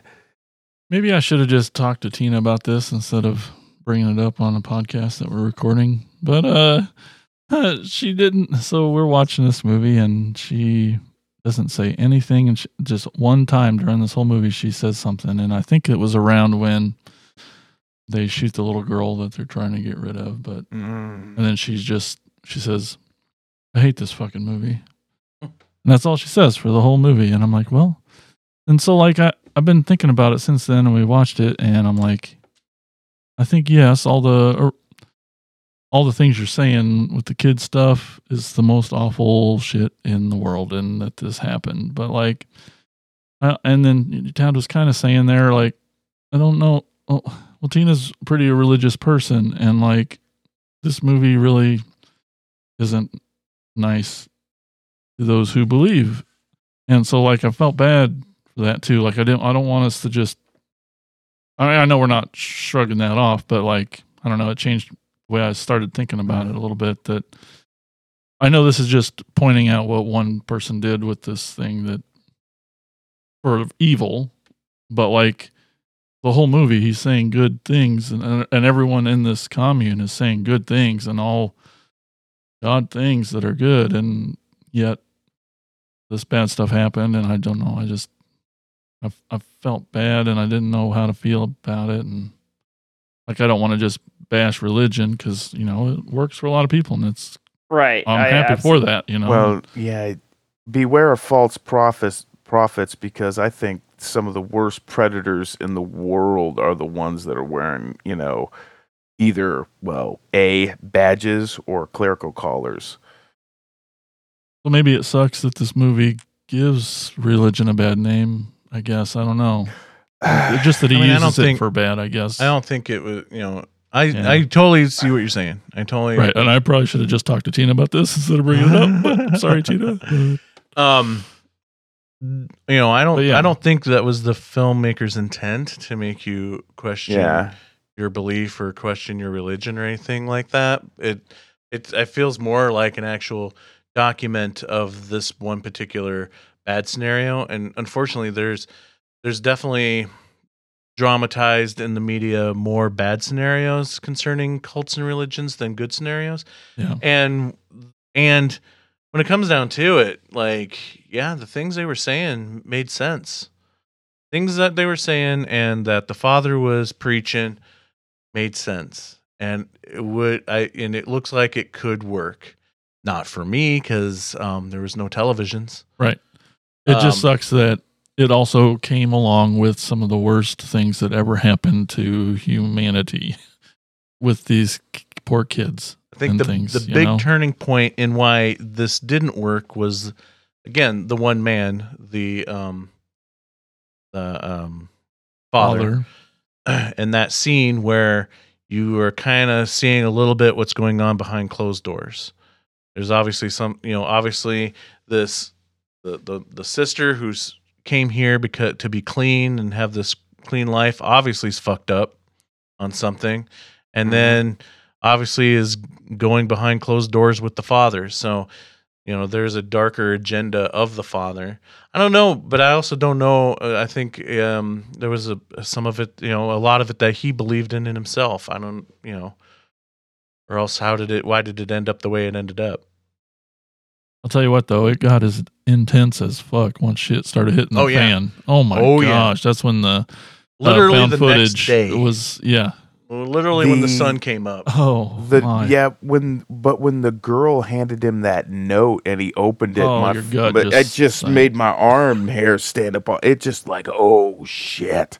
You're just waiting for it, and the interview with father sort of gets more and more tense when he starts sort of turning it around on them, and he's like, "This is what the media wants, guys," and making them out to be the villains for asking questions. And I would say it's more so. This is more so a look of cultism than it is religion, because there's organized religion that is very different from cults. So yeah, it's. Ooh, tough. Whatever. I mean, the red flag is, when all these people are just around calling him, father, blindly following. Yeah. Yeah. And just they're not allowed to question anything.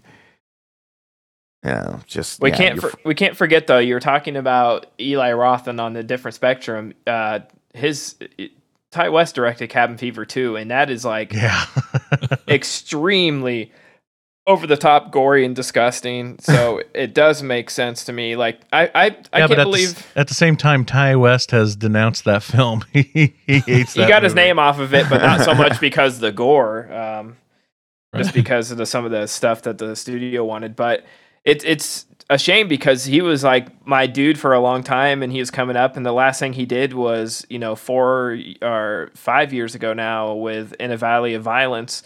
And he's been doing a lot of TV work since then, but it's like I don't know, I just I felt like he was on a long run of making fantastic films that I loved, and I hope he gets back to that instead of doing TV. I totally agree. Yeah, felt the same way. I'm gonna ask what everyone's favorite was. Yeah, I mean, House of the Devil was my Yes. jam, man. I love that film. That's a tough one. I want to say House of the Devil, but I also do really like Innkeepers. Innkeepers? Yeah, me too, a lot. And I really love this one too. So I don't know. Right, it's really tough too. I would probably still say House of the Devil is my favorite, but I'm also a Cabin style Fever of 2 it. stan. Like we did Cabin Fever 2 on the show, and I just gushed about how much I loved it. So I probably watched that one more than the original. Man, I don't know. I keep trying with that one, and I want to see his cut of it, like if they gave him the footage. But you know, that'd be good. we're never gonna see that because it was a studio thing and whatever. I have owned In a Valley of Violence for like 5 years on Blu-ray, and I've never watched it. Sorry, Ty West. I just it needs to be. Listen. Yeah, it needs to be one of those unwrapped ones, but it's not a horror. I think it's a Western with Travolta. Yeah. I want to say one more thing about Gene Jones and his performance, because not only was he convincing as hell and was awesome in the role, but like, I read on IMDb that big interview scene, they did it in like one take, and it's like a 17-minute dialogue scene. Yeah. So like, wow. And it flowed. It just felt so natural. The way Totally he did. natural. Yeah. Yeah. Totally. And also learned that a couple of retired Harlem Globetrotters played background roles in the movie. So sold. I love the Harlem Globetrotters. Where was Curly? I know, right? I want Curly in there. He was always my favorite too. So what else has Gene Jones done? Like I didn't recognize him. He doesn't have a ton of credits. I had him up here just a second ago. God, he was in Hateful Eight. He was in No Country for Old Men. This guy's got some fucking bangers on his list, though. Oh yeah, he does. Yeah. Bug. Oh, I love that movie. We got to figure out an episode to rewatch Bug. He's on Chappelle's Show. Awesome. Well, cool. So yes, The Sacrament, again, another highly recommended one. And that concludes our film discussion on the show. But we still have more Attack of the Killer podcast to come, because we're gonna take a quick break so you can learn about the Prescribed Films Podcast Network. That's right, our very own podcast network that continues to grow and grow like the fungus in your toenail. And with a bunch of shows now. Like even a brand new true crime show. That's right, called Live, Laugh, Kill. It's good. With Colby Keefe. And his wife. It's a very awesome, and speaking of true crime, it's a true crime podcast, so give it a listen. You can check it out at thepfbn.com. So why don't you listen about the podcast network here real quick, and when we come back, it'll be segments time here on Attack of the Killer podcast. Be right back.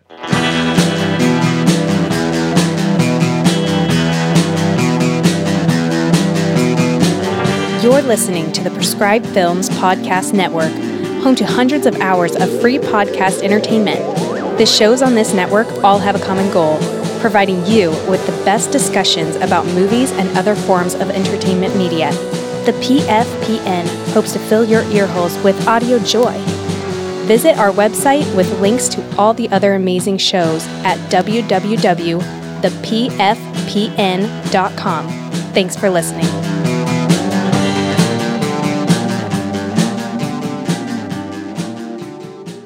And we are back. It is time for the segments portion of the show, starting off as we always do with Jason N giving us some shout outs. It's time for shout outs! Shout outs! Shout outs! Shout outs! Shout outs! Okay, let's start over on our Facebook page. We just asked, what your favorite true crime horror movies were, and we got some answers. We got Brian Clark starting her off. He says, the loopy-ass Zodiac Killer from 1971 is one of, if not the only, serial killer movie to have the dubious honor of coming out while the killer was still active. That's awesome. Exploitation movies based on a real event or cultural phenomenon are often said to be released before the ink on the headlines is dry, but these guys didn't even wait until the headlines were printed. Also, probably the only serial killer movie to spend a not insignificant amount of time on showing the killer playing with his pet bunnies who command him to kill during the cheapest satanic ritual ever committed to film. Then we got Terry Turford. She says The Town That Dreaded Sundown. Original and remake are both great. Yes. Heck yeah. And then she says, also, I could go down a rabbit hole of true crime documentaries, but while those are truly horrifying, they aren't really horror movies. Agreed. I am fortunately not one of those who are addicted to all of the true crime shows. Yeah, you're not. Like I you. dig him. Yep. Mm-hmm. Tina too. It's all day. It's crazy. It's awesome. You should watch some. We got Jason Zbornik says Henry. Yeah. And anything involving cults, which is a lot.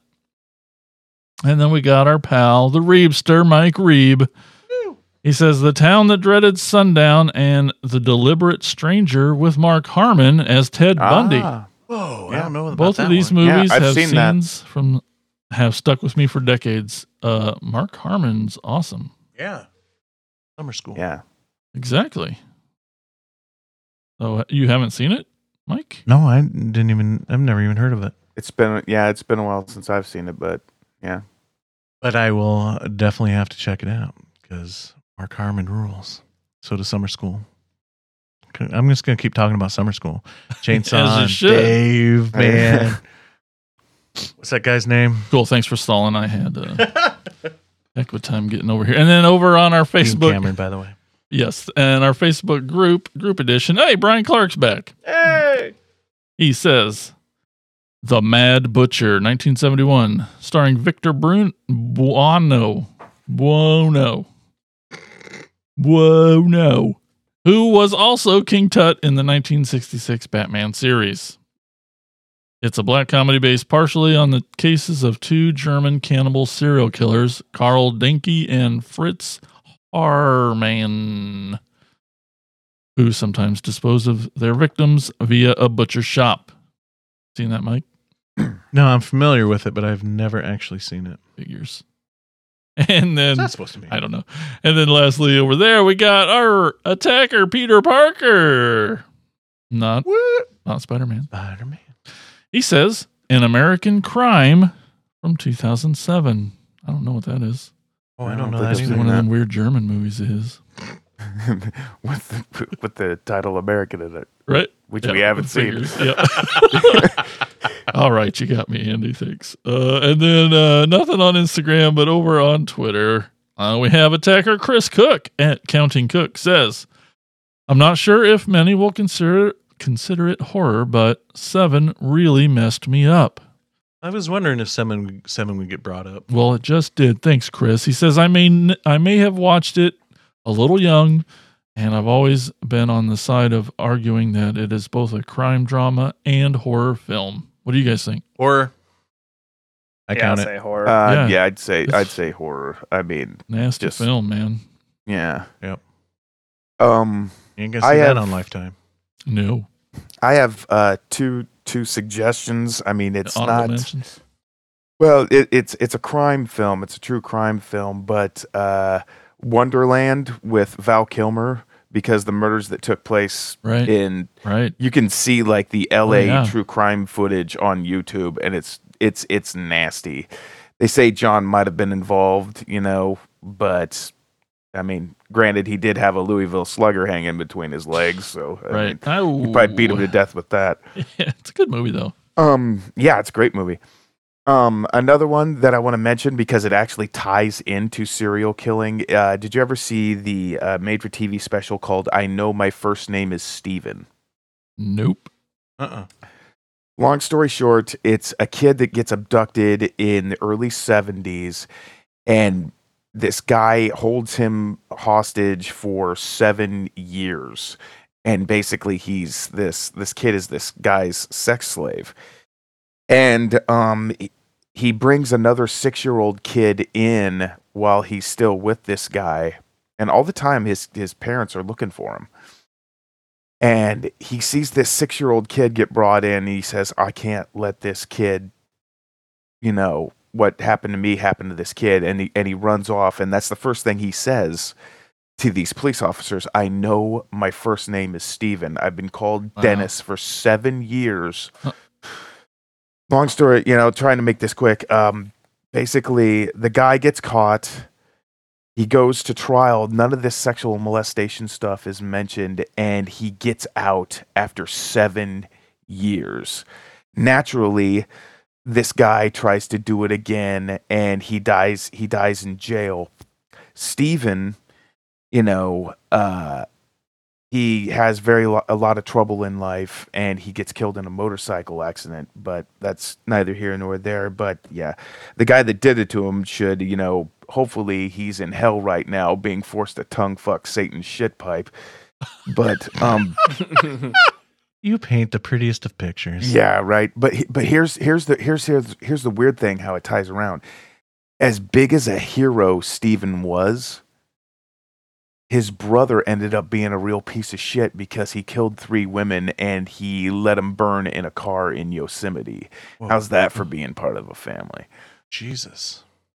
Yeah, it's like the Stainer family. I Know My First Name is Steven. You can order the DVD on the Warner Archives. I remember watching it with my mother, and the part where he's running away with the little kid and he's 6 years old and he sees this car coming over the hill and he just goes, "Oh my God, that's him. He's going to come and get us." I was ready to wet my freaking pants. Oh, yeah. It's still scary because you just think, you know, okay, we're going to get away. And then here he comes. He's supposed, and they hide and he drives by. Oh. But yeah, I Know My First Name is Steven. So if you want a movie to, like, you know, freak out the like inner child in you, yeah, watch that. Any other honorable mentions, fellas? Sorry. No, you're fine. Oh man, I didn't put any thought in honorable mentions, but I could probably go on for hours. Yeah. Well, all right. And remember that you still have time. You can leave us a voicemail, and we'll put that on the show. You can give us a call at 415-952-6857. That's 415-95-AOTKP. Leave us a voicemail. We'll put you on the show, and that's shout-outs. We have a new segment here at Attack of the Killer Podcast. It's time to close your eyes and sit back and listen to the theater of your mind with Recasting with Christian Slater.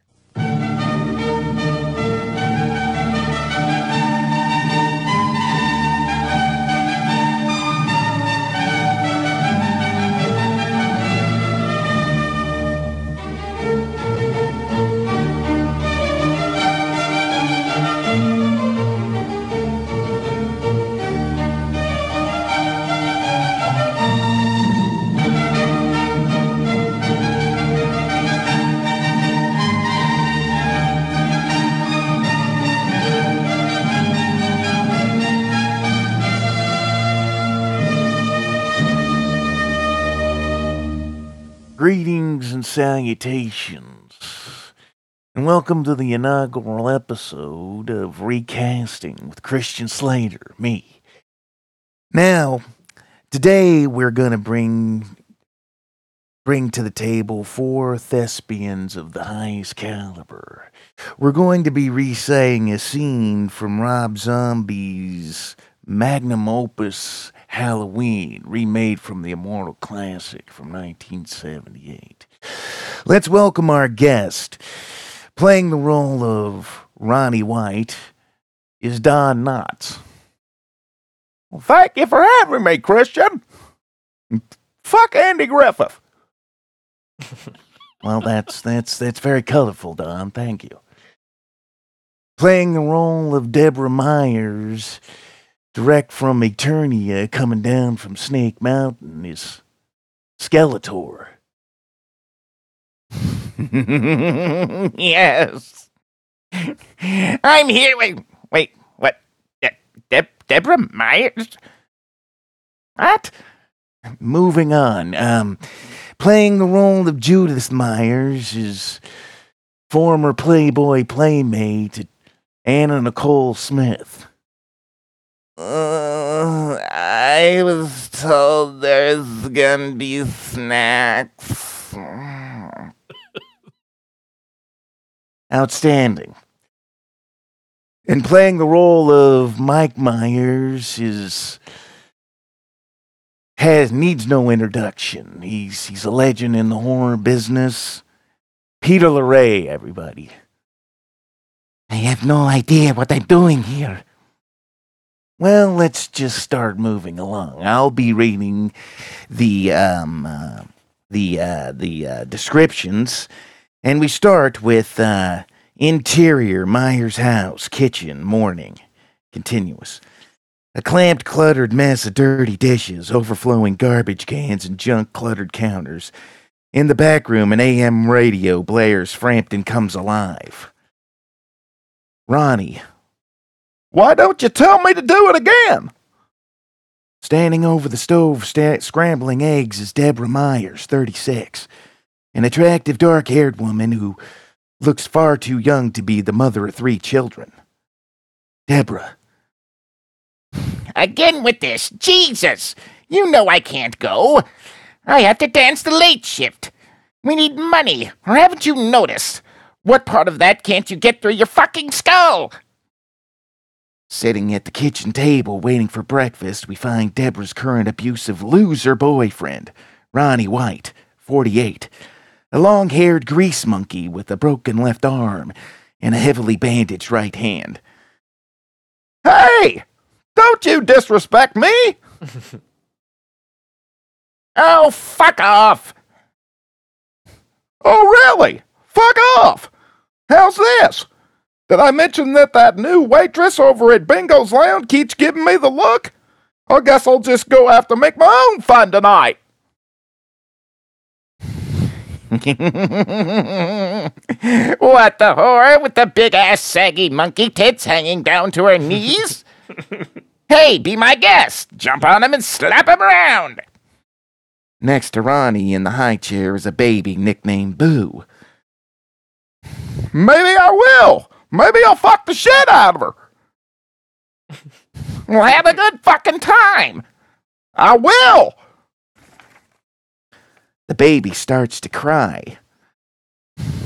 Oh, nice. See what you did, you fucking loudmouth? Deborah picks up the baby. Come on now, Boo. Where? All that fucker does is cry. Where? Crying shit. Hey, newsflash, that's what babies fucking do. Crying shit. All you do is crying shit. A teenage girl enters. Judith Myers, 16. She is dressed inappropriately for school in denim short shorts and a tube top. Ronnie checks her up and down. I don't...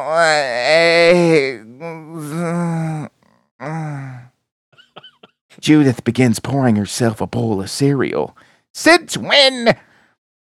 Since now they're chicken abortion. No, they're not.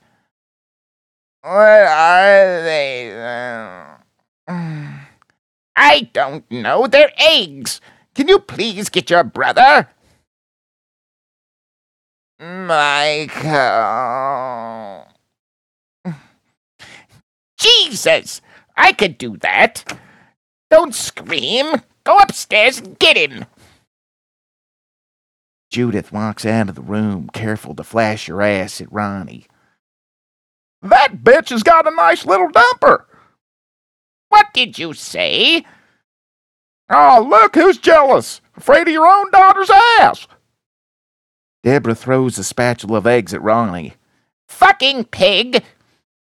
Ronnie pauses, looks at the eggs on his shirt, smiles, and swings his arm, knocking everything off the table. Clean it up! Interior, Myers' house. Kitchen, morning, continuous. Deborah is picking up breakfast off the floor. The sound of upstairs commotion filters down to the kitchen. Jesus Christ, what the hell is going on up there? Michael, what are you screaming about? That little freak needs some serious discipline. He's like a little bitch. You keep your hands off him. He's a sensitive kid. Oh, give me a fucking break. He's probably a queer. Watch, I bet he grows up and cuts off his balls and changes his name to Michelle. You know, he's still upset about another one of those cats running away. Judith saunters into the kitchen with a shit-eating grin on her face and takes her place at the table. Michael follows behind, still wearing his mask. Before sitting down at the table, Michael kisses the baby on the head. Hey, Boo. Ronnie grabs the mask off of Michael's face.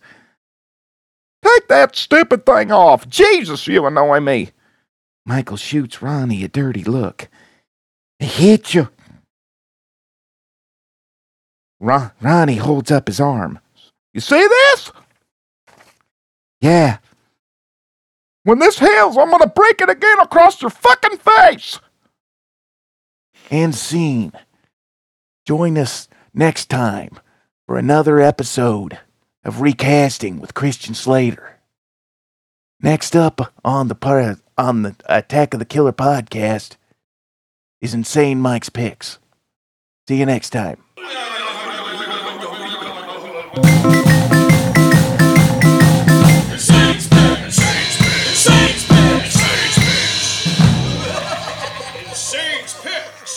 Why, thank you, Christian. Yay. It's going to be a great segment. I know it. And I have to follow that. So, continuing on with my inducting people into the Insane's Picks Hall of Fame. It's a triple threat this time, going along with a movie that we've already talked about on this show this evening. I'm inducting the collaboration between Bob Clark, Jeff Gillen, and Alan Ormsby. Through their collaboration in the 1970s, they gave me some of my favorite films to come out of that era, including Children Shouldn't Play with Dead Things, Death Dream, Deranged, and Black Christmas. Alan Ormsby, writer, director, and makeup artist, started out as a drama student at the University of Florida, where he first met Bob Clark. They first collaborated on a tongue-in-cheek, low-budget zombie flick, and one of my favorites, Children Shouldn't Play with Dead Things, in 1972. Alan Ormsby co-wrote the script and did a very effective job on a zero budget with doing all of the zombie makeup effects. Some of my favorite looks of zombies come from this movie. Not only that, but he also played the part of Alan, the arrogant, obnoxious theater group leader. Jeff Gillen played Jeff, the lovable smartass of the theater troupe, and the part of Anya was played by Ormsby's own then wife, Anya Liffey. We're going to go with that. Ormsby, Gillen, and Clark's next film together was the movie Death Dream in 1974, aka Dead of Night, a Vietnam-era variation on the Monkey's Paw story. Bob Clark directed, Jeff Gillen was assistant director, and Alan Ormsby was writer and did the special effects in the movie. Both Jeff and Alan appear in the film, as well as Anya, Alan's wife, who played the young sister Kathy. Next up for Ormsby was the film we discussed on the show, Deranged: Confessions of a Necrophile, in 1974, which he co-wrote and co-directed with Jeff Gillen. Alan also handled the makeup effects chores, along with then unknown Tom Savini, who also worked with Ormsby on Death Dream. Bob Clark's role in this film was only a producer, but his name was taken off the film due to the dark subject matter mixed with the twisted comedy.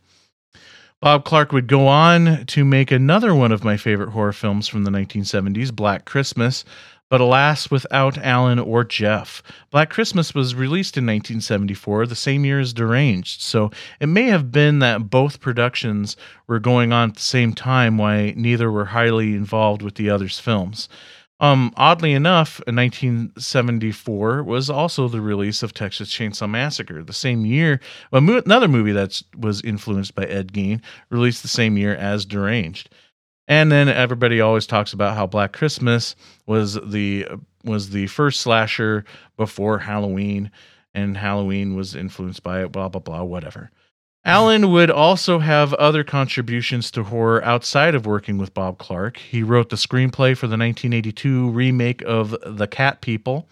He did zombie makeup for the underwater Nazi zombie film classic Shockwaves from 1977, and would later go on to co-write and co-direct the 1991 film Popcorn, although he has gone uncredited in the movie. Alan's own son Ethan is even in the film Popcorn as the two-headed moviegoer. Bob Clark was also a producer on Popcorn, and I thought this was going to be the big horror reunion of Alan and Bob when I first read about it back in the day in Fangoria magazine, but alas, not so much, as Alan was replaced as director 3 weeks into shooting, and Bob Clark took his name off the film as well.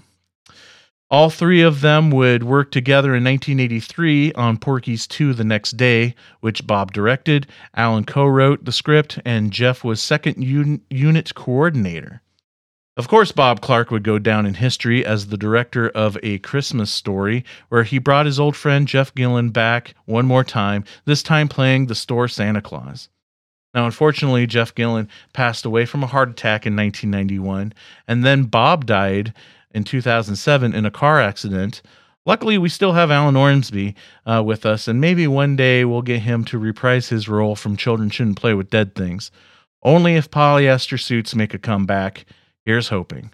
So that's my Insanes inductees into the Insanes Picks Hall of Fame for this episode, the triple threat of Bob Clark, Jeff Gillen, and Alan Ormsby. Perfect timing on that induction. That's weird how that worked out. Yep. So that's it, folks. That is the end of the episode. I want to thank everybody for listening. I hope you had fun with this one, even though we went a bit dark here and there throughout the episode. Great way to kick off a new year. Yeah. Oh, but it'll get better. It'll get better. Thanks again for listening. Thanks to the attackers out there who are making the show happen, making it possible. If it wasn't for you guys, who knows where we would be right now. We'd probably be in dark alleys somewhere, hooking for nickels. Just like in From Hell. Oh, right, that movie. Yeah.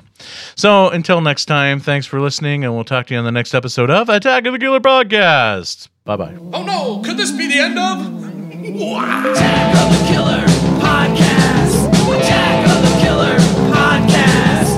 Attack of the Killer Podcast. Attack of the Killer Podcast. Attack of the Killer Podcast.